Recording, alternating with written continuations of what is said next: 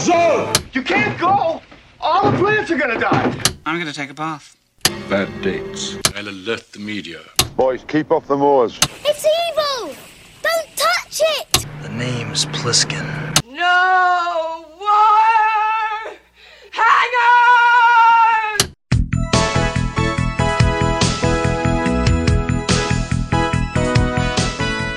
Welcome to a very special Vintage Video Patreon pick, where our patrons at the $100 tier are invited to request any pre-80s title they'd like for a custom review from the Vintage Video team, overanalyzing what you've seen and spoiling what you haven't. I'm Patrick O'Reilly. I'm Jesse Bayless. And I'm Richard Wells. And today, Louis Letizia has asked us to review The Other Side of Midnight, released June 8th, 1977. It was written by Herman Rauscher and Daniel Teradash, adapted from the novel by Sidney Sheldon, with uncredited work from Barry Sandler, directed by Charles Jarrett, and released by 20th Century Fox.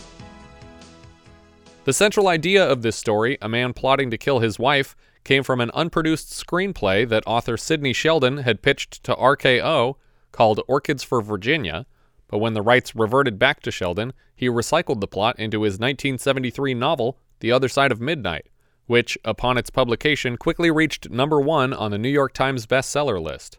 Paramount president Frank Yablans was quick to secure the movie rights, and after he parted with the studio, he bought the rights back, intending to produce himself. Ronald Neame was the first attached director, but a very complicated international production schedule ruled him out, and Charles Jarrett was brought in. A total of 136 sets were constructed across the domestic and international shooting locations, including an entire Greek seacoast village built for the film and taking up 2 full sound stages. Why? Why would you? Because it was a romantic epic, and you have to spend money on them. So you got to look for ways to spend money. Pretty sure that Greek villages exist. That's true. But they're on the wrong side. They're all inland. For the part of Larry Douglas, Yablans was set on unknown actors, but he and Jarrett were looking for an Errol Flynn type.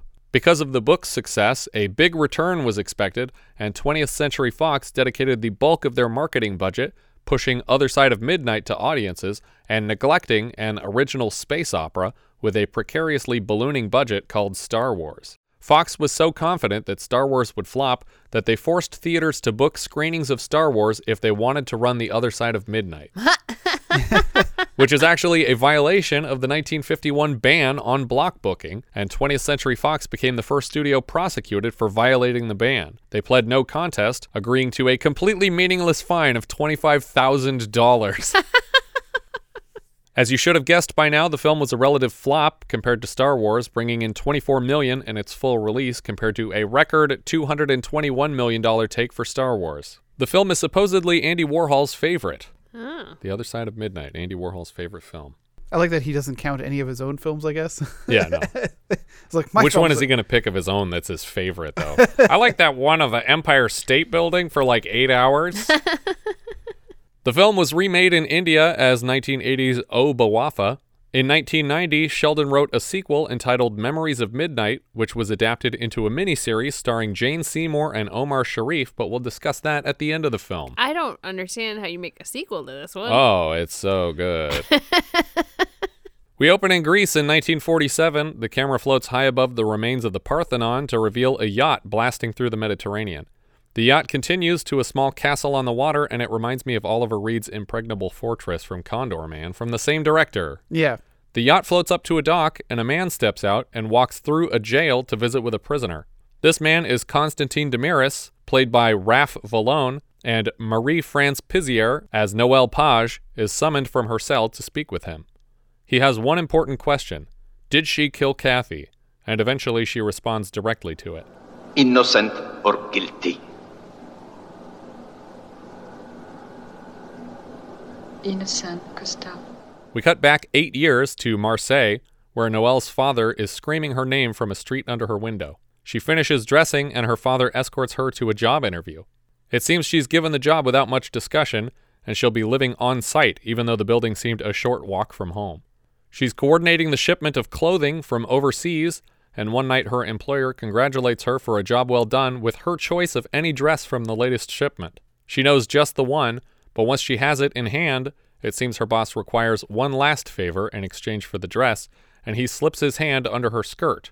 She screams at him and throws the dress in his face before running home. Back with her parents, she learns that this was always part of the deal her father made with the man. Ordinarily, you would expect, as in Tess last season, that the parents were on the verge of destitution or something, but Dad admits that he blew the cash reward on a bunch of trivial trinkets. He just starts listing off what his daughter is worth to him.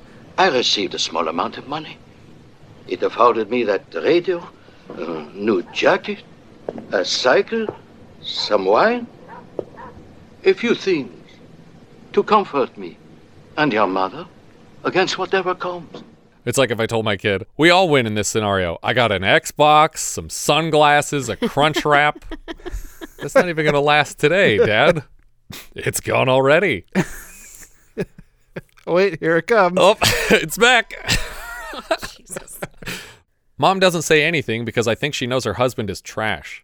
Noelle's father advises her to stick with the deal because in the coming war, this man's money will protect her from the tragedy that will befall most of the country. Her father specifically says that basically all she has is beauty. Right. And so I feel like this is her first lesson in life, that's how she has to succeed. Right.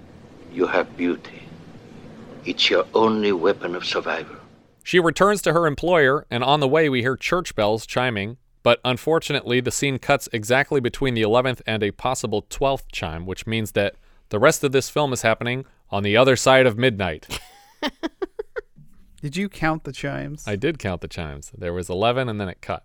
The man looks surprised to see her come back, and we cut right to him having sex on her for probably her first time.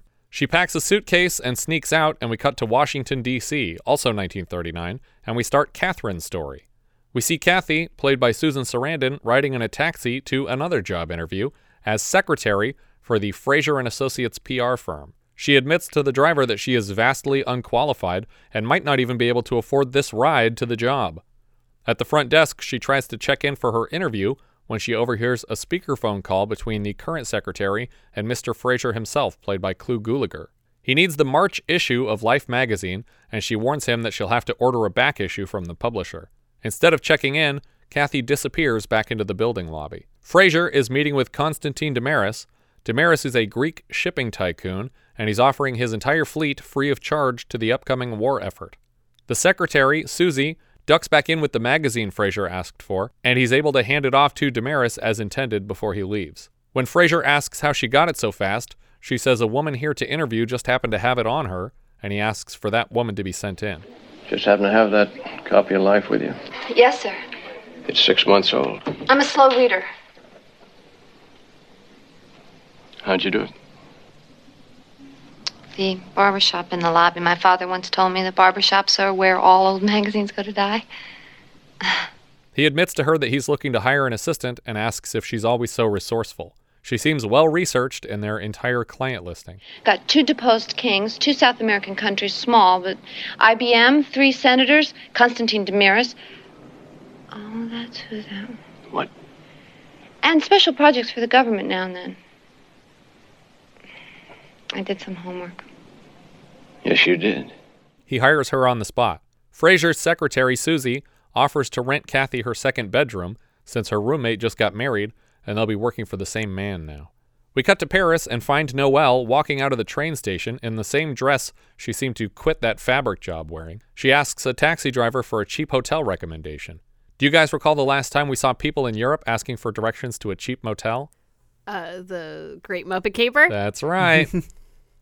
I can only take you as far as the lobby. Places to park your carcass. She tells the driver about her previous work, and he offers to take her to one of the bigger local fashion houses where he heard from his sister there may be an opening. Noelle is grateful for the tip.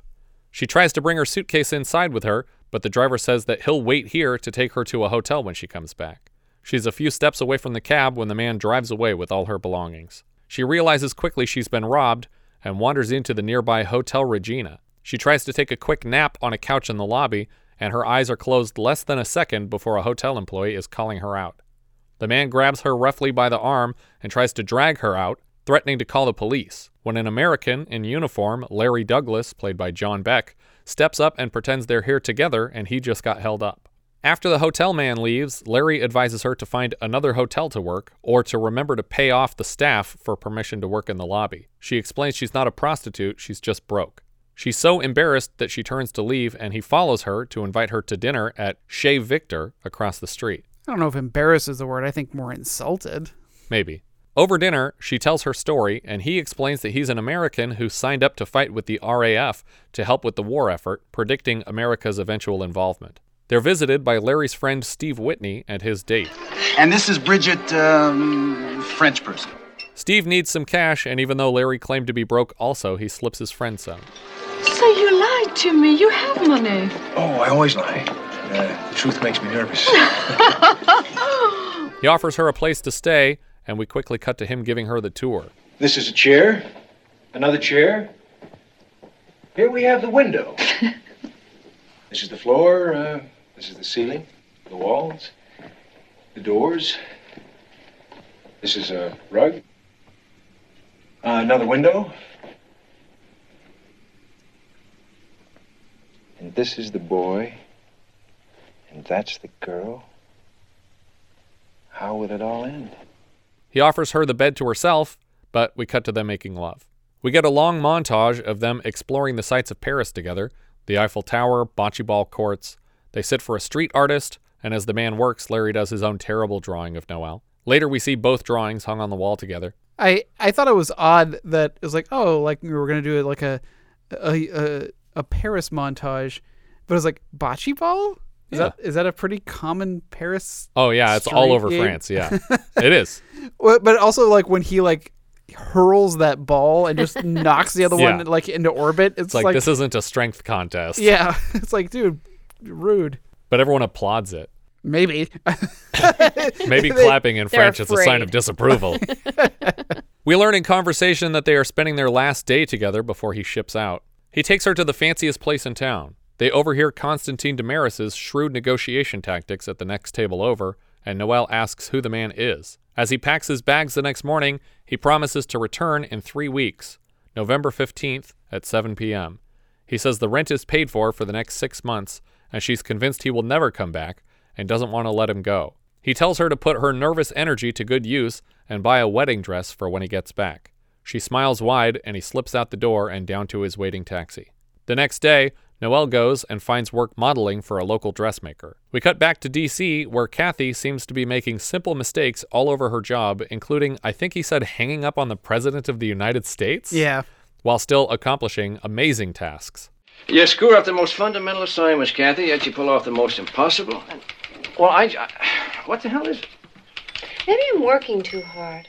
He decides a job change is in order and transfers her from existing accounts to prospective accounts. I couldn't tell if that was good or bad, so I was relieved when the characters weren't sure either. Is that a promotion or a demotion? I have no idea. Well, do I get a raise? No, but you don't get fired. Now get out of here. That night, they end up working past midnight, or in other words, to the other side of midnight, and they suddenly find themselves close enough for a kiss, but instead, Frasier suggests a raise, and she seems disappointed. We cut to Chez Victor on the evening of Noelle and Larry's planned reunion, and he's a no-show. She realizes later that they're closing up for the night and leaves a number for Larry to reach her at in case he shows up after hours. And pays for her 16 orders of bread. Yeah, and what are we going to do with this phone number when we close? Just like put it in the window? Like, call Noelle. She tells her boss, the fashion designer, that he must have died, and the woman tries to talk her off the ledge as she goes ballistic. She promises Noelle that Larry will return. Over time, we see her keeping eye on Chez Victor, hanging up the wedding dress she bought, and trying to write letters to Larry however possible. One afternoon, Noelle models a dress for a couple, and the man follows her back into the dressing room to offer his business card. He claims to work as a casting agent for a big-shot film company. She stashes the card away, and moments after he leaves, she collapses to the floor. I had some Fame PTSD from this. Yeah. I was like, oh man. This guy's a liar, and he's going to make a weird video about your feet. We learn that this fainting spell was a result of her pregnancy with Larry's baby. Her boss assures her that she'll develop a maternity line and she isn't automatically fired. That night, she thinks she spots Larry stepping into Chez Victor, but when she gets inside, she finds different uniformed pilots. She recognizes Larry's friend, though, Steve, and asks where Larry is. The man breaks it to her rather harshly that Larry is back in America training pilots to avoid a girl that he impregnated in England. Noelle is horrified to learn of Larry's womanizing ways and backs away from Steve before running out of the restaurant. Although Steve does everything in his power to be creepy and gross. Yeah. It was like, why don't you hang out? We're going to go see a show or something.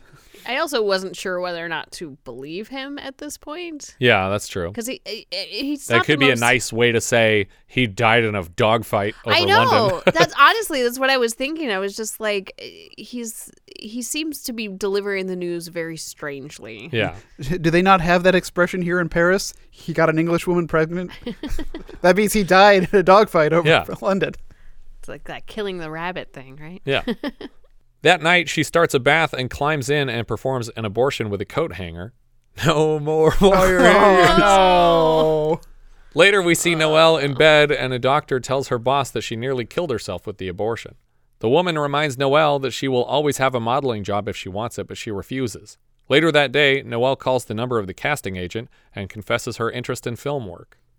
And I'm not sure what's happening here during this call. I think she's still collapsing from the shitty abortion that she gave herself. Internal bleeding. She's very injured. I think part of the point is that she's doing it later that day. Like, she didn't wait till she recovered. She was like, I have no time to waste. I got to get this started right now. See, I thought that, because we only hear her side of the conversation. And she's like collapsing and on the verge of tears while she talks. Yeah, because I thought it was, that he's not hiring or not looking anymore. Oh, and that's why she's got okay, well, no, because she's like gripping her, specifically her uteral region.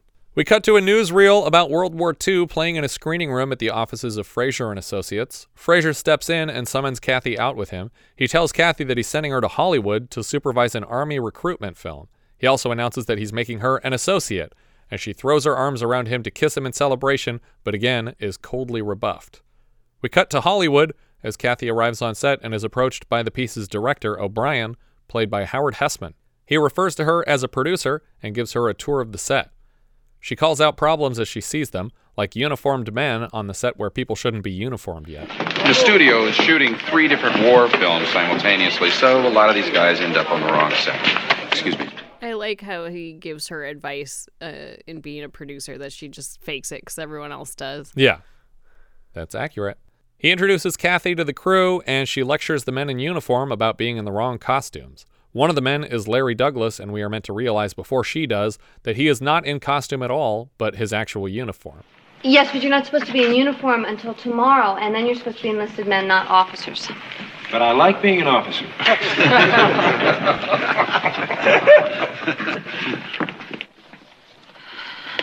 Right. You've been in the Army for 1 day, and they make you a captain in the Air Corps. Well, don't you think I look good as a captain? First lieutenant? Second lieutenant? Third lieutenant? Look, just go back to wardrobe and get rid of it, and while you're at it, get rid of those medals and the ribbons, too. Well, I thought these would give the film a little color. We're not at war. You would have had to have won them in a carnival. Well, maybe I won them in the RAF and then got transferred to the U.S. Air Corps. Later, Kathy is sitting by herself in the commissary when Larry comes to join her for lunch and shows that he ditched the medals and ribbons and wants to know if his costume is more convincing now. She thinks he should be ashamed for stealing valor and playing hero when there are men out there fighting right now, and he's able-bodied enough to enlist himself. Well, you enjoy wearing a uniform on a film set and strutting around girls, but have you ever thought of enlisting? Ooh, and get shot at someday, maybe? Ooh, that's for suckers. This is much more fun. She tells him he's fired on the spot, and they'll cut him a check for the time he's already served. That evening, she meets with Fraser at a fancy restaurant in town, and Fraser introduces her to Captain Larry Douglas, who she'll be working with on this recruitment spot. Larry is kind enough not to reveal to Fraser that she has called him a faker several times. A lot of medals you have there, Captain. Well, these, I won these at a carnival. Carnival? I don't think so. Captain Douglas was with the RAF. He has 6 German aircraft to his credit. You built German aircrafts? Oh, no, you mean you shot them down? That makes him an ace. Oh, is that how many it takes? 6? I think it takes 5. Oh, 5. So he's an ace. Fraser steps away to bother a senator who's been avoiding him, and Larry gives Kathy an opportunity to thank him for not throwing her under the bus. Dinner at a restaurant of your choice tonight. We get our second falling in love with Larry montage, this time at D.C. landmarks like the Lincoln Monument and rowing in the Potomac. But this time we know better to know that this is romantic. Right. We see them slow dancing at a club, and it seems like she's annoyed about being jabbed with his erection and asks to sit down. He tells her it's a compliment and that the world could explode any minute now, so why can't they just be together? Do you guys remember the last time we saw a man threaten a woman with a nuclear holocaust in search of sex? I do. What was that? Same time next year? That's right. I just remembered something. What? The Russians have the bomb. We could all be dead tomorrow. She tells him that behind his medals, she can see a woman left in his wake at every city he's ever been stationed. This one is Debbie in Detroit, and Fifi in Paris, Consuela in Madrid, and Lulu in London, and I guess I just don't want to be another moose head on your wall, okay? Do you guys recall the last time we saw a moose head on a wall? Oh. Arthur? Arthur. Ah, I got it. Where's the rest of this moose? Larry tries to convince Kathy he loves her by grabbing a random passerby to testify as to his feelings for her. He loves you very much. Thank you, sir, and God bless you. When they get to the place Larry is renting from an uncle, he gives Kathy a familiar tour. And over here we... Let me guess.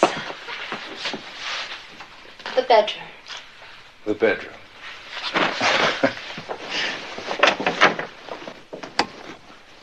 This, of course, is the bed, as you can see. Mm-hmm. And this is the boy. And there is the girl. How will it all turn out? We cut right to them having sex that night. And then we cut to Nazi-occupied France, where Noelle is redressing after sex with a big-time actor who got her decent parts in a couple of his own films, but she's leaving him now because his career has dead-ended. He blames the war for his lull, but she's impatient and says she will send for her things. As soon as she steps outside, her things are raining down on her as the actor, Philippe Sorel, tosses them down from a balcony, suggesting she cross the square to the Nazi party office and get a better job by screwing Hitler himself. Noelle visits with a Swedish intelligence office looking for information on her fiancé, Larry Douglas, and is told that he's still serving in the war, but that sometime in the month which will live in infamy, he was married to a PR specialist named Catherine Alexander. Later we see Noelle wandering through a restaurant searching until she finds a man sitting alone under a window. She tells the man a sob story about her younger brother having joined the war effort, and he looks amused. It becomes clear that she's reading lines from a script he has written and starts testing her memory by asking for more lines from other parts of his unproduced screenplay. She read the script with her ex, Philippe, and knew that he wouldn't get the part, so she went right to the author to plead for it. He asks her name, and she seems worried he might adjust it. What's your name? Noël Page. Noël Page. I would like to not have it changed. There is someone I would have know about me when I become a star. Become a star. Noël, you do have style. Now, we must see if you also have talent. Oh. He touches his hand to her face, and she nuzzles it seductively, and we cut right to the two of them fucking beside a fireplace. Just as he approaches climax, she dumps a handful of ice into their laps, and for some reason he enjoys this. We cut right from this scene to an illustrated poster bearing her likeness. This is Paris in 1945, and the war has ended. She meets with a man played by Michael Lerner, who works with an office that has reestablished communication with the U.S. in search of Lieutenant Colonel Douglas. Michael Lerner doing a French accent is hard to listen to. Yeah. Is it bad? I wasn't paying attention. Maybe it's just because I'm so used to him. The New Yorker accent that he does? Yeah, because I mean, I just hear it underneath. As Mayor Ebert. And it's hard. I can't believe him as a Frenchman. Yeah. I wasn't even sure if he was playing a Frenchman or if he was just making fun of her. Or if he was just using French terms for madam and things like that. Oh, maybe. Like just Mademoiselle. Like yeah, just to be like, I'm in your country, I should use some of your words at least. Maybe. Back in America, we see Larry reuniting with Kathy after some time apart. She gives him a tour of the place. This is the chair. This is the bedroom. This is the girl. That's the boy. Later, we see them planning a post-war life together. Kathy's in a position to hook Larry up with a pilot gig at a major air carrier through her PR agency. We cut right to months later, and Noel is being read a list of Larry's failed piloting gigs. It seems like he fails out during the interview process most of the time, but at least once he was terminated for punching his boss, which weirdly we see again later. Yeah. I was like, was this edited out of order, or did he punch more than one boss? I think he punched more than one boss. I think that he's not great at being normal. Right. He's still married, but it's a rocky marriage now, and Kathy started drinking to calm her nerves during the war, but her continued drinking has made their problems worse. We cut to a fancy party where Noel is being introduced to Constantine Damaris. It seems this is actually his third attempt reaching her as a fan of her work. Later that evening, he brags to a rapt audience about his skills in math and that he came from nothing and his siblings stayed nothing. Noel wanders away from the story, and it doesn't go unnoticed. We cut to a bar in America where Fraser pleads with Larry to accept a job as a freight pilot because nowhere else will have him. He tells Larry he owes a stable income to Kathy, and then Larry accuses Fraser of having undue interest in his wife. Let me tell you something, friend. Long before you came along, I decided not to inflict myself on Kathy. 25 years older. I figured she didn't need that. But let me tell you something else. You continue to wait around for World War III, and I'll do every goddamn thing I can to get her to leave you. Before you get her pregnant, like you did that English girl and God knows how many others. Fraser is evidently aware of Larry's MO of putting babies in people and then disappearing, and he doesn't want that to happen to Kathy, who he is still very protective of. When Noel learns that a job seems to be working for Larry, she instructs Michael Lerner's character to get him fired however possible. When he explains it will take more money than an actress of her stature can scrape together, she decides to pursue money. We see a car shuttling up the Greek coast to Damaris's home. On the way, her screenwriter partner predicts that he's about to lose her to the Greek tycoon, and she insists he's being silly. Noel is led to an incredibly furnished guest room with 2 full-time maids awaiting her instructions. When the maids first enter the room, I was like, oh my God, these maids are so tiny. It was like, oh no, that's just a 30-foot door. Yeah, Look, it's the Shobi Gene. What are they doing here? This house is ridiculous. Is this a set? Yeah. Most of these are sets, all this stuff in the mansion. She asks the first of the 2 maids to return a gift of a bejeweled ruby necklace that she's found on a vanity. On a nearby beach, we see a roast pig being cooked and a party underway. When a second gift appears on the same vanity, it has an even bigger sapphire, and again, she turns it down.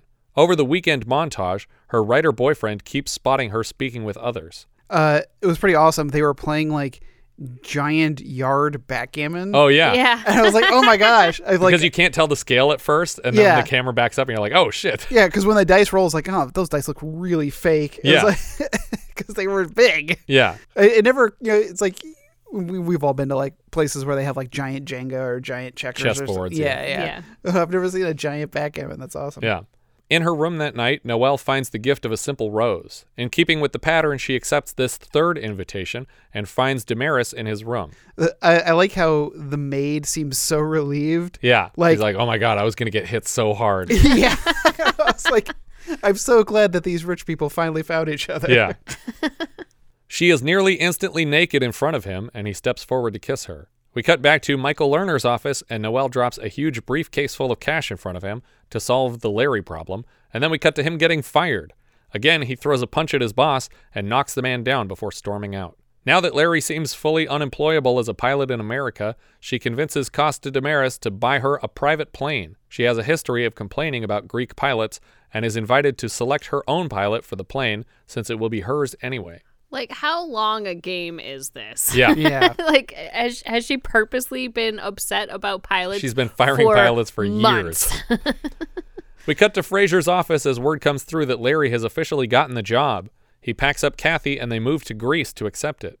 When, at last, Noel and Larry are reunited, it seems he may find her familiar, but he doesn't immediately recognize her, and I think that pisses her off a lot. His co-pilot warns him that she's a bitch, and he's willing to put up with it for good money. Good morning, Miss Page. I believe you and your guests are going to Nice. You believe? Shouldn't you know? Larry wants to impress Miss Page with a smooth takeoff first time, but she manages to complain about it anyway. It doesn't look very smooth either. No, it's so wobbly. He's like, we're going to be so good. She's not oh, shit, oh, fuck. Just taps the ground with the wing. That doesn't happen, just to be clear. It kind of does. I mean, it's definitely like a 30-degree angle all of a sudden. It's like, dude, you just said you were going to be smooth. Eventually, Damaris is forced to warn Larry against offending Noel any further. At home, he complains to Kathy about how insanely inoffensive he's been this whole time. it suddenly occurs to him that this woman reminds him of an ex-girlfriend. No, it can't be the same girl. That's ridiculous. Why can't you just ask her? Yeah, sure. I walk up to the mistress of the richest man in the world and I say, hey, didn't we have an affair 8 years ago in Paris? Now, come on, Kathy. When Larry finally confronts her with his suspicion, she doesn't acknowledge it and continues to threaten his employment. It puts him in such a sour mood that he brings home his grumpiness and shouts at Kathy about it.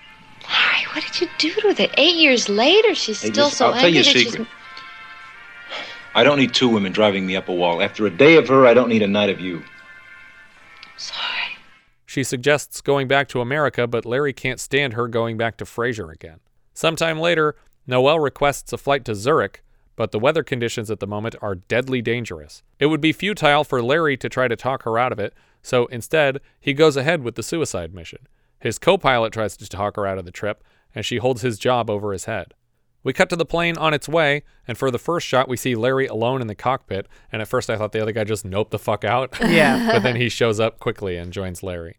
The weather gets worse and worse as they close in, and Zurich advises diverting to Geneva. The airport is closed to all flights for safety's sake. Larry claims it's an emergency, then, to prove it was an emergency, they purposely ditch fuel in midair to make it an emergency. Yeah, because he said that they'll lose their licenses if they land and they have a full tank of fuel. Right. We pull in there with our tanks half full and pull our licenses so fast your mustache will fly off. There's less than 300 feet of visibility, and Larry's co-pilot and passenger are both terrified as they plummet through the clouds, but at the last second, a runway appears, and before the pilots can check on her, Noelle pretends to be bored again reading a magazine in the back of the plane.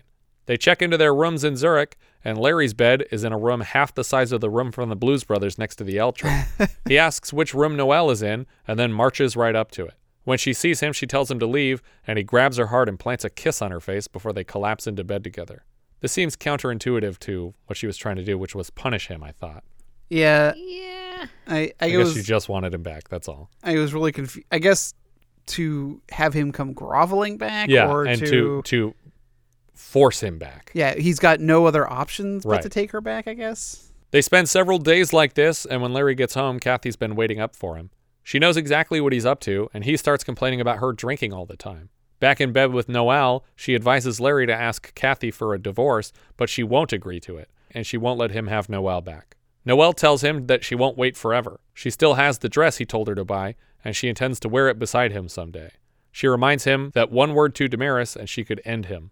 We cut to a dinner between Kathy and Larry, and they seem to be planning to leave Greece for good.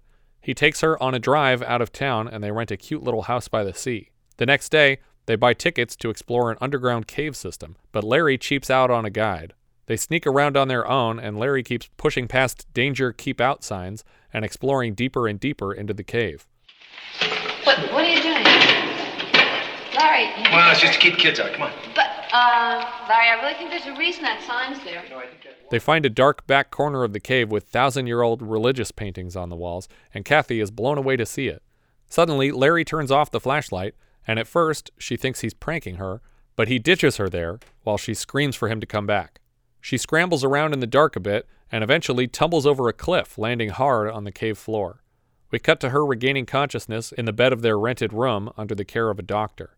When she sees Larry in the room, she recoils in terror and claims that he just tried to kill her, but the doctor insists that Larry called the search party together to locate her in the caves and obviously didn't want her dead. The doctor sedates her. When she awakens hours later, she accidentally overhears a conversation between Larry and Noelle plotting to kill her, and writes a quick note before escaping out her bedroom window into the pouring rain. I thought for sure this was going to be one of those situations where you hear Noelle say, let's just do it now, and Kathy just assumes that, oh, they're here to murder her, but we were going to cut back, and Noelle says, ask her for a divorce, because she didn't know anything about the cavern attack. Like, I was like, no, this is just more straight up murder planning. It turned out that was just a terrible accident. The batteries died on the flashlight. Yeah. Everybody's innocent. Larry chases Kathy to a nearby dock where she climbs into a dinghy to escape. The terrible storm capsizes the boat and Kathy disappears into the frothing sea. We cut back to the scene from the start of the film as Noelle in jail assures Damaris that she is innocent of the murder charges. Damaris asks if she could ever leave Larry and stay with him forever. She lies that she could, so that Damaris will ignore everything she's done. He has an attorney in mind, Napoleon Cottis, to defend them from the charges.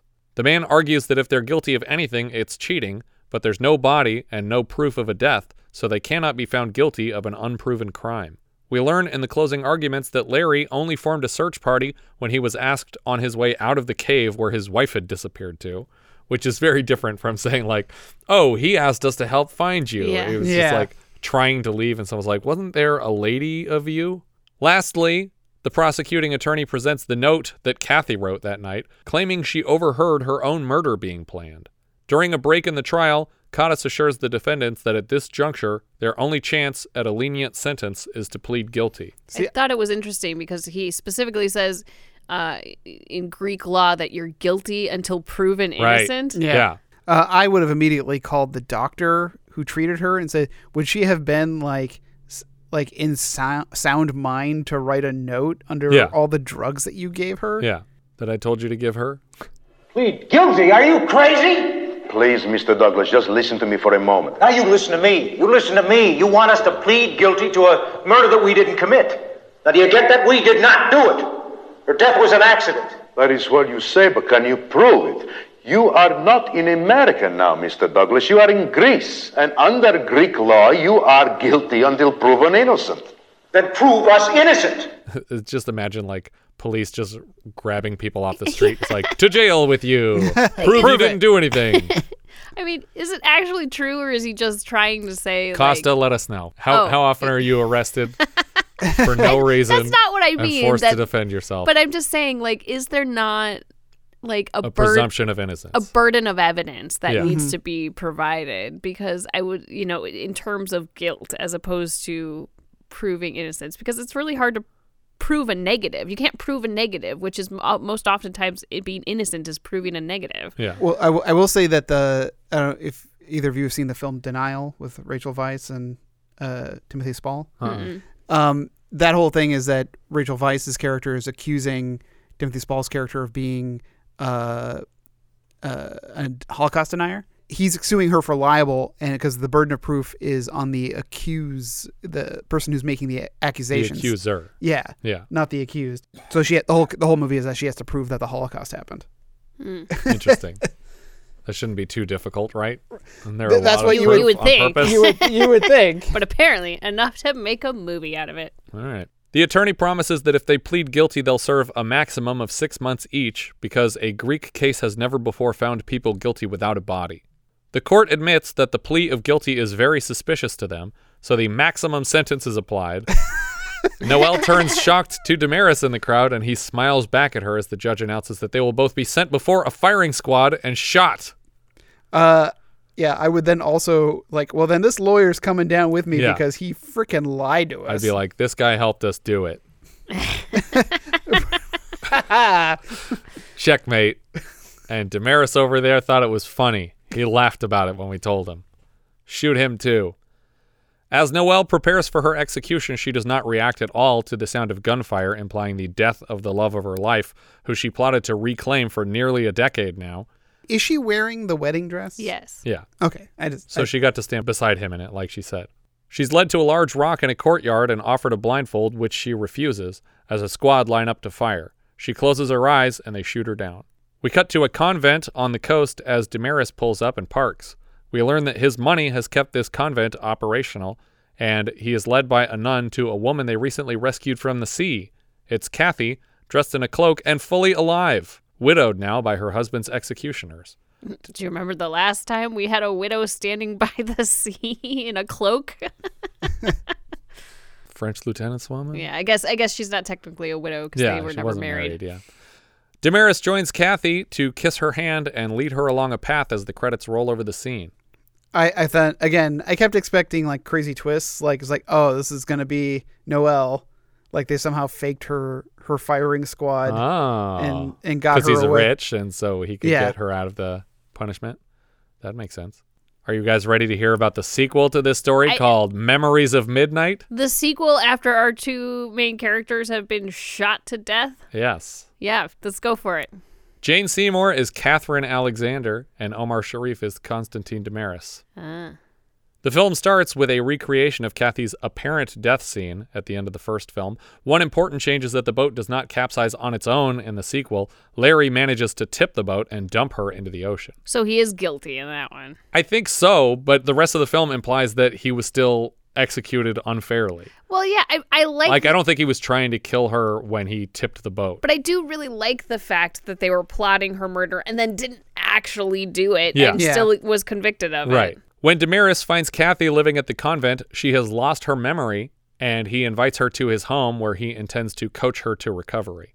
One of the attorneys who advised the defendants to plead guilty can't contain his own guilt, having sent innocent people before a firing squad, even though we saw one of them dump her in the ocean. He confesses to a priest, and that night he is killed by an assassin. Kathy goes to a fortune teller for... Wait, yes. what? Like he the tells priest told on him. No, he goes Damaris. to a priest and he says... hey, I feel really guilty about this thing I did. I got these people killed. And he tells Damaris also how guilty he feels about it. Oh, okay. I thought the implication you were saying was that the priest was like tattletaling on this it was guy like to the Damaris. priest. It was Cheech Marin from Machete, and he killed him after. Oh, I thought it was just gonna be Damaris with like the little white collar thing. It's like, ha, you fool! You can't see me through this screen thing in the confessional. It's like the Superman's glasses. You just add the little collar, and you can't tell it's not the same guy. Kathy goes to a fortune teller for clues to her past, and the woman's like, hey, I know you. You're Catherine Douglas. You've been here before. A second attorney from the same legal team who never had any guilt issues warns Damaris that he has a dead man switch in place to reveal their plot if anything happens to him. The dead man switch is quickly located and disarmed, and the man dies anyway when Damaris burns his house to the ground. Wait, what plot? Whose plot? To get the two innocent people killed. Okay. From the first film. When the priest who heard the confession from the dead man also hears of his assassination, he shares the story of everything with his own nephew. After some coaxing, he's like, well, the guy's dead already. You could tell me what happened if it's bothering you that much. Come on, Uncle. He is dead. What difference does it make if you tell me? The nephew takes this information to Damaris's brother-in-law, who hates Damaris for abusing and cheating on his sister. The nephew blackmails Damaris for a ride on his yacht, so Damaris obliges and then blows up his own yacht to kill the guy who knows the secret. Man, yep, it's the same thing over and over and over again. Kathy is sent out of town to avoid stumbling across more hints to her past, but tells a new coworker about the psychic calling her Catherine Douglas, and he puts together that she is the supposedly dead woman, so he tries to call someone, and then he gets killed. This pattern continues with Damaris just killing people as they threaten to testify, until Damaris's wife decides that she will kill her husband to end the string of murders. Does the wife even appear in the first film? I didn't know he was married. The only hint that we get is when he says, you're the mistress of the richest man in the world. But that doesn't even necessarily imply that he's married. Mm-mm. But he has a wife, and she's very jealous of the fact that he cheats on her all the time in public. Bizarrely, his wife's plan to kill him is to frame him for her murder, like he did to the couple. So she stages a fight, and I assumed she would fake her death, but instead she actually kills herself. It just hopes for the best. Yeah. She destroys their guest house and then stabs herself in the chest and just bleeds out and then climbs into the ocean. And they find her there. And did she scrawl a note in her own blood that said, no, she she stupidly sent a note to her brother in advance and said, just tell the police that you weren't with my husband this day and you don't know where he was. Okay. And so that will definitely not cause there's you a to paper end up trail. Dead. Yeah. But so she kills herself, and then it turns out the attorney whose house burned down, he didn't actually die in the fire. He got out, and he agrees to represent Damaris in court in exchange for his entire fortune. So he's like, I will get you off of this murder charge for killing your wife because I want all of your money. You have to give me all of your money if I do this for you. And he says, okay, we'll do it. And he achieves a not guilty verdict for the man who tried to kill him. And then on the way home from court, he intentionally drives off a cliff to kill the man because he's like, I'm so ugly from the fire. I don't even want your money. Let's both die together. Why did you defend the guy in court? What is happening in this movie? That's the end. That's the end of the film. They drive off a cliff. It would have been so poetic for him to be framed for a murder he didn't commit. Yeah. Well, what happens to Kathy? Kathy's out. Who knows? Who knows? She Doesn't matter. literally, it was a 2-night miniseries TV movie, and she's barely in the second half. I don't know, like maybe she was like, I just had an idea for heart-shaped necklaces, and just wandered away. And they were like, you don't have to be in the second half, I guess. It'll just be about Omar Sharif. He's available. Wow. Okay. Yeah. That's special. So anyway, we should talk about The Other Side of Midnight. Because I do like that story, and I like the cast a lot, even though they're mostly unknowns, except for Susan Sarandon and Michael Lerner is like the second most famous person. Yeah. Well, but here's the thing. It's like, I actually really liked this movie. Yeah. The thing that I didn't actually care for very much was the casting of Susan Sarandon. Not because she's not fine. Because she's too modern seeming? Yeah, she's a little too modern seeming. I can see that. The other thing that I don't like is who they cast as Larry, because I think he needed to be way more charming, because he seemed to get away with a lot of shit with these people, and like I didn't find him appealing at all, and I didn't find him appealing at all, like obviously because of his character in this movie. Right. But he needed to be so over the top, like adorable and like just like, oh, of course every woman is falling over themselves for this man because he's such a sweet talker, but he's just not that. So you wouldn't have gone for the here is the boy, here is the girl the first time even. I just like, he's just not that appealing. Right, yeah. I think that maybe it's just me, but like no, I agree that he seems smarmy from the get-go. Yeah. But he is cute. I mean, he's a cute guy. Yeah. And he's in uniform. Yeah. But I just think that this character needs to be somebody who's like indisputably like so charming. I also feel like there should have been more of a connection to where she came from for her to be so attracted to this guy right off the bat. Like, not just did he need to be more attractive, but there needed to be like a deeper reason that she was interested in him than his appearance or his general demeanor. Like, I thought that the meet cute with Kathy made a lot more sense, where she had kind of embarrassed herself and then ingratiated herself. Yeah. Yeah, but I also feel like this is the dude that seems to be able to pull any woman he wants.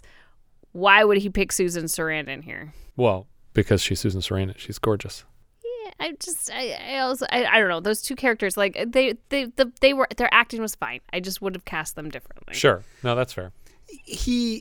What's interesting about his character for me is that how he plays these long games of like, oh, I don't really actually care about this woman, but I'm going to live with her and pay all her expenses. Yeah, like they made it to the bedroom on like his first date, but he still strung her along for months after that, and then like implied that they were going to get married on his way out the door. Yeah, it's like that wasn't necessary. Yeah. Well, then also gave her a 6-month place to stay. Like, yeah. It's like, oh my goodness, like this, like that's why I was so like, I was enamored by his character. I was like, oh, he's such a nice guy. Like, he's gonna get killed. But then when he doesn't show up, yeah, I was like, oh, well, he fucking died, and that's where this movie's gonna go. It's like, no, he's just an asshole who does this with every woman that he meets. I was like, how can he afford this? Yeah, what does he do? How much does the Royal Air Force, Canadian Air Force pay? Yeah, that he can afford all of this. Well, he must be just. Is there some kind of a cash reward system for taking out German planes? There might be. When we go to his quote unquote uncle's place, I mean, it's possible that he comes from money. Yeah, he says that he grew up lived in Connecticut, so I kind of and mentioned like having summers in Montauk and things like that. It's like, oh, so he's probably pretty well to do, maybe. Yeah, and didn't he say he had pilot's lessons when he was like 14 or something like that? So he's been a privileged kid for a long time. But I should say that I actually really liked this movie as well. Yeah. This is like kind of going back to Heaven's Gate, where I was like, ooh man, I kind of like this movie. I think Pat and Jesse are gonna hate this movie. Oh yeah, no, I really liked it. I think the story works. I do think it's longer than it needs to be by probably an hour. I think this story could have been told in 2 20-minute montages. No, but I definitely think it could have been shorter. It did not need to be as long as it was. The length didn't bother me though, because I think it was nicely done in a similar way. You know, not sweeping landscapes like Heaven's Gate, but like these scenes, you rush through them in your descriptions just because there isn't a lot of things that happen.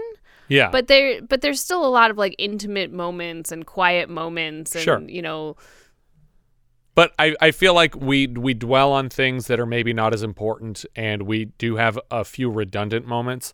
Like I think she meets with Lerner 3 or 4 times when it could have been twice. The one time when he says you don't have enough money to buy this airline, and then the time when she says here's the money, buy the airline. Yeah. And she has 2 run-ins with Larry where she confuses him for a non-soldier, and it's like those could have been the one scene. It didn't need to happen twice in a row on the same day. And then you also have a really long scene with the screenwriter who ends up not really playing that important a part. But they have sex for like 15 minutes of the movie. Yeah, they have sex for a really long time, and then they talk for a really long time after that about how he's going to get her into films. And it's like, we already covered this with the last guy. She was in movies already before this. Yeah. Like it could have just been literally you guys talk at the restaurant where she met you, and then we see you guys having sex for a second, and we understand, okay, she had sex with the guy and got this job in this movie that she wanted, and now he's driving her to Damaris's place. There are things that could have been shortened, I think, without sacrificing the main story, which should have just been between these 3 characters. Yeah. And I did think it was weird to include that Larry was fucking up like 90% of his American workforce options on his own. Like, I thought that the point would have been that she's been behind the scenes pulling the strings and getting him fired everywhere. That's fair. I think that makes more sense. But the fact that he's just unemployable, then it's like, why did she even need to buy that airline? He was going to punch that boss eventually anyway. Yeah. Because obviously he hated the freight job more than a commercial pilot's license. So. Yeah. I also thought that the attempted murder in the caves was rather bungled. Yeah. I feel like there was much easier ways to yeah, no, definitely. Weirdly elaborate. Yeah. Let's go deeper into this cave, and then I will. I also get the impression that they planned it that way together. Like, she was like, I know where there's a cave system where you can lose her. Because it seemed like they knew what they were going to when they went so far off course and found these cave paintings. Like, is this something that he orchestrated with Noelle? Like, take her to this Jesus painting and then just leave her there. And I also feel like I would have been able to find my way back a little better than she did. Like, I don't mean to toot my own horn, but just because you turn off a flashlight doesn't mean I'm going to jump off a cliff. I feel like I would like touch the ground around me as I crawl my way out. Well, because Larry was able to get out handily without a flashlight. He didn't have the flashlight on, yeah. Yeah. So it's a little strange. Do you remember the last time that we had a cave full of water underground? The Boogans. Yeah. Sorry, I meant to say that earlier. Yeah. No, but I actually enjoyed this movie quite a bit, and I was surprised because it kept throwing like these twists at me. Do you remember the last Clu Gulager movie that we had with someone whose name starts with Michael Learne? What? I do not. Touched by Love had Michael Learned in it. Oh.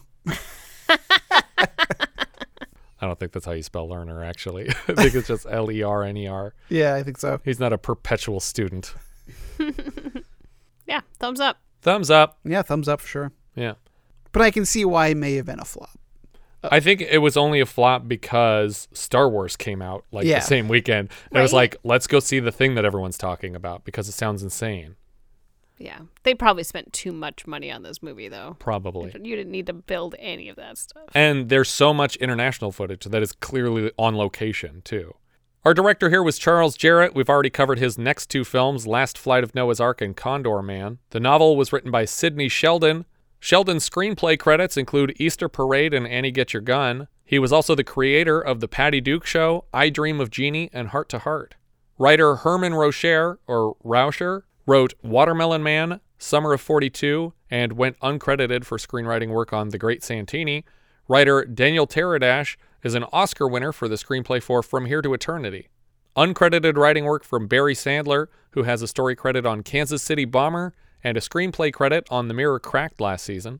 The music is from Michel Legrand, who wrote the score for the original Thomas Crown Affair, Ice Station Zebra, Summer of 42, Lady Sings the Blues, F for Fake, and Breezy. So far on the show, we've heard his work in Mountain Men, The Hunter, Atlantic City, and Falling in Love Again. So that's 2 for Sarandon from him. Cinematographer Fred J. Konekamp.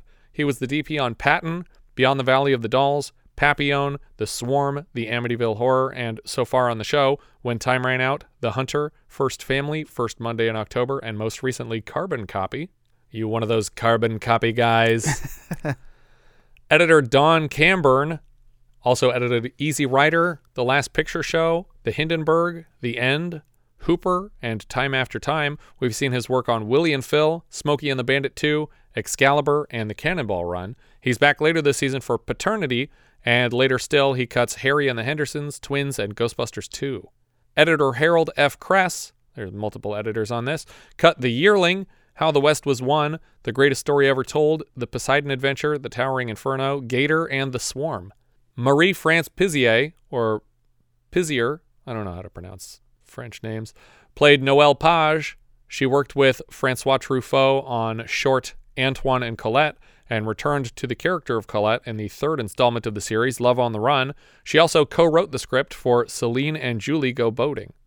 In 2011, at the age of 66, she died by accidental drowning in her home in France. This was her first English-language film. John Beck played Larry Douglas. Before this, he was Moon Pie in Rollerball and Bill Templeton in Audrey Rose.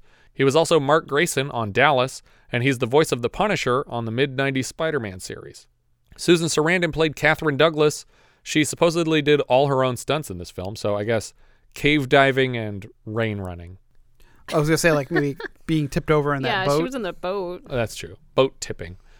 That's rain diving, I guess. It's a combination of cave diving and rain running. She was the best part of Loving Couples last year. Before that, she had appeared in Louis Malle's previous film Pretty Baby as the mother of Brooke Shields, and on the set of that film, she developed a relationship with director Malle that they maintained through the last film we saw her in, Atlantic City. She's also in Rocky Horror Picture Show, Witches of Eastwick, Thelma and Louise, Dead Man Walking, Stepmom, Speed Racer, Jeff Who Lives at Home. She was Betty Davis on Feud, Betty and Joan. She's the voice of Dr. Wong on Rick and Morty. She's also Lynn Onkman, the Mary Kay Letourneau stand-in on 30 Rock. Raph Vallone played Constantine Damaris. We saw him last as Colonel Diadici in The Lion of the Desert. He's back later as Cardinal Lamberto in Godfather Part 3. Clu Gulager played Bill Fraser. We saw him last as Don Felder in Touched by Love alongside Michael Learned, and this time he's working on a film with Michael Lerner. He's a longtime New Beverly regular who passed away in August of this year. He's Abilene in Last Picture Show, Bert in Return of the Living Dead, Mr. Walsh in Nightmare on Elm Street 2, Freddy's Revenge, and Walt Kirby in MacGyver episode Thin Ice. Yeah. That was the father of the... or... Yes. It wasn't the coach because obviously MacGyver's filling in for the coach. Right, I think it's the father of the hockey player who's playing too rough. Right. Yeah. Yeah, but it was like the father was encouraging him to go after people, right? Yeah, like, because they thought it would get him a place on an NHL team. Right. Play dirty hockey. Right. Christian Marquand played Armand Gauthier. He was Dr. Renaud in Flight of the Phoenix, Jor Grant in I Spit on Your Grave, and Hubert de Moray in Apocalypse Now. Michael Lerner played Barbet. We saw him last year in Baltimore Bullet, Borderline, and Coast to Coast, and earlier this season in The Postman Always Rings Twice. He was Gantner in The MacGyver Pilot, Jack Lipnick in Barton Fink, Biederman or Biderman in Blank Check, Mayor Ebert in Godzilla, and dozens of much better films. Sorrel Book played Lanchin. He was Congressman Raskeb in Failsafe, Hugo Kalmar in The Iceman Cometh, but he's probably best known for playing Boss Hogg on Dukes of Hazzard. Anthony Ponzini played Paul Metaxas. He was Vincent in Friday the 13th, The Final Chapter, and Rocco in Hard Bodies. Louis Zorich played Demonides. He was Constable in Fiddler on the Roof, Stuart Adler in The Changeling, Sheik Amir in Up the Academy, and Pete in Muppets Take Manhattan. Charles Chaffee played Kodas. He was Vic Andrazi in Shaft, Peter Cable in Clute, Pop in All the Right Moves, and George Grove in Remo Williams' The Adventure Begins. Lillian Chauvin played Mrs. Page. She was Mrs. Tremont in Private Benjamin last year. That's the mother of the evil groom. She was Mother Superior in Silent Night, Deadly Night, Irene Edwards in Predator 2, and Miss Ozzy in Pumpkinhead 2, Blood Wings. Blood Wings? I didn't even know that they made a Pumpkinhead too. Evidently. Lydia Kristen played housekeeper. She was Helga's mother in Young Frankenstein. She's also credited as Russian woman in The Black Marble, but there's a lot of Russian women in that movie. So it could be the mother of the lead character guy that Robert Foxworth plays. I don't remember. Demetra Arliss played Sister Teresa. She was Loretta in The Sting, Helen in Xanadu, and Natalia in Firefox. Jan Arvin played Warden. This was Jan's final film. He was Dr. Caravello in The Poseidon Adventure. John Chappell played Doc Peterson. He was Captain Cleves in Brubaker and Daddy in Hard Country. I guess that's probably Kim Basinger's dad. I would imagine. Eunice Christopher played female guard. She was Eunice again in All Night Long and Mrs. Carbone in Audrey Rose. Howard Hessman played O'Brien. He was Johnny Fever on WKRP in Cincinnati. Pete Lassard in Police Academy 2, and we've seen him so far in Loose Shoes, Private Lessons, and Honky Tonk Freeway, but I usually think of Dr. Faraday in Flight of the Navigator. Yeah. Gary Kelly played Susie. She's only in 6 movies, and we've now covered 4 of them. This, Baltimore Bullet, Melvin and Howard, and Hard Country. We just have to get to Rocky 2 and North Dallas 40 somehow. Kurt Lowens played Henri Corrigar. He was Dr. Schuler in Firefox, Stanley Berenger in MacGyver episode Dalton Jack of Spies. Peter Mamakos played Kochianis. He was chief driver in The 10 Commandments. Spoonie Singh in The Man with Bogart's Face, which I think was the owner of the Wax Museum / Hall of Mirrors. Charles Siebert played Steve. He was Dr. Goodman in Coma and Nevins in All Night Long. George Scaff played Doctor. He was Stuart Martindale in Frogs, Dr. Malvert in Smile, no listed character in Exorcist II, The Heretic, and the much-discussed Nazi Martin Bormann in Primetime. We've also seen him as a Malta delegate in First Family. Do you remember the last time we saw a Dr. Malvert? I do remember Malvert. Yeah. In what? Crap. Student Bodies? Yep. Student Bodies is correct. And at the end of the film, it turns out that he's actually a professor. He's not the janitor. It was all a dream. So he might be Dr. Malvert at the end. I forget if she calls him Dr. Malvert or not. Just making stuff up. George Spardakos played Spiros. He was Dr. Hankins in Resurrection and an opera critic in Dirty Work, which I think makes him the guy who stands to give a standing ovation to the abstract Don Giovanni performance when Jack Warden wanders out on stage in a hospital gown and starts hitting on the lead actress. They're releasing skunks into the audience to show the despair. You're ruining Donjia. You're destroying. Who's that dude? The play. Oh, yeah, we're definitely doing that. Ken Carpenter played Air Force officer. He was Stagehound in Phantom of the Paradise, Doc / Camerahead in Hellraiser 3, Hell on Earth, and Neville in Tammy and the T-Rex. Adolf Hitler played himself in archival footage. Do you guys recall the last time we saw Adolf Hitler in archival footage? He only has one other credit on the show so far. Same time last year? No. No. Trying to think of other montages. Of no, archive amazingly, footage. he doesn't show up in the footage there. That's it's the wrong year. They don't go far enough back. Yeah. Try to focus on the Nazi part. I was going to say, there's not any footage of him in Raiders. Nazis. No. Blues Brothers. No. Other Nazis. Other Nazis. Biker Nazis? No. Not biker Nazis. The Formula? Not the Formula. I'm trying to think of good clues for this one. Sorry. Yeah. Gulager? That's a good clue. Gulager? Clue Gulager? Gulliger? Oh. How do you say his name? Is it Gulager? Is it Gulager? Yeah. Because he's a good clue? No. Yeah. All right. I get it. What's the... I don't know. Yeah. What's the movie? No, I know. I want to give you guys clues to get to it. A film reel plays out in the movie. Are seals being beaten in it? No, Oh, but okay. there's a screening room somewhere that's playing Nazi footage on a screen, and people are seeing it and they don't want to see it, and it keeps playing no matter what they do. They literally have to wrench the projector down because they don't want to see it. Oh man, I do remember that. What was that movie? Why would a projector play just magically? It must be like haunted or something, right? Is it Death Ship? Death Ship. Wow. Haunted Nazi artifacts Oh my goodness. playing on their own. Oh my gosh. That was a tough one. And then the last credit I have here is Harry Holcomb, who plays Man in Restaurant. Remember Man in Restaurant? No. There was like 700 people in the restaurant. But he plays the man. The rest were all ladies. He's Harry Thompson in Empire of the Ants. That's where you guys recognized him from. Oh, okay. I think that's everything for The Other Side of Midnight. Thanks again to Louis Letizia for their generous contribution to the show. If there's any titles you'd like us to review, our top Patreon tier includes a custom review of any pre-1980 title. If you have any thoughts you'd like to share with us, we are Vintage Video Pod on Twitter, Facebook, Instagram, and Letterboxd, and YouTube. But mostly Letterboxd, where, as I've said before, you can find each of our full movie rankings for the year. We can also be found at vintagevideopodcast.com. Thank you so much for listening, and I hope you'll join us next time when we'll be discussing... I can't tell you yet. But we know, because this is a Patreon pick. These ones you don't know until they show up in the feed, unless they've been announced. And the next one hasn't. So we leave you now with the trailer for The Other Side of Midnight. Here that is. Here's the boy. There's the girl. How will it end?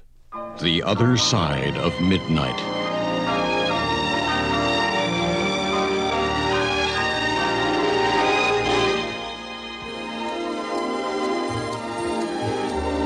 It is a time to dream, to fall in love, to feel the heartbeat of every living moment, of every endless day.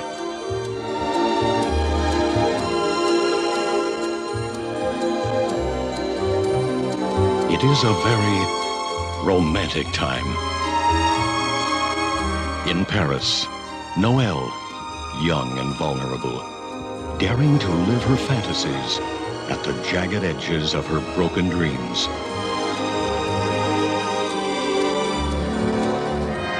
In Washington, Kathy, taken by surprise with her own success, dazzled by its glamour, unaware of its price.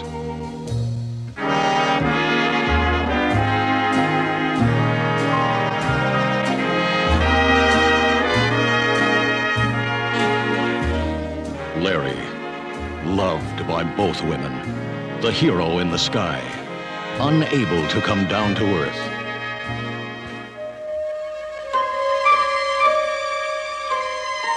It is a time for dreams and heartbreak and hope.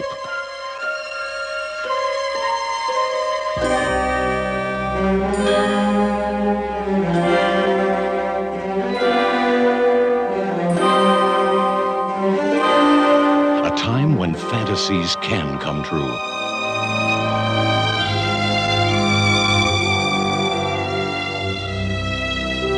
The Other Side of Midnight. The romance of passion and power.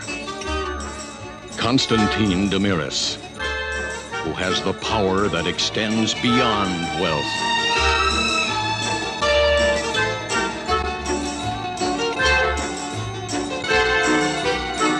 The power that knows the price of every woman's heart and every man's soul.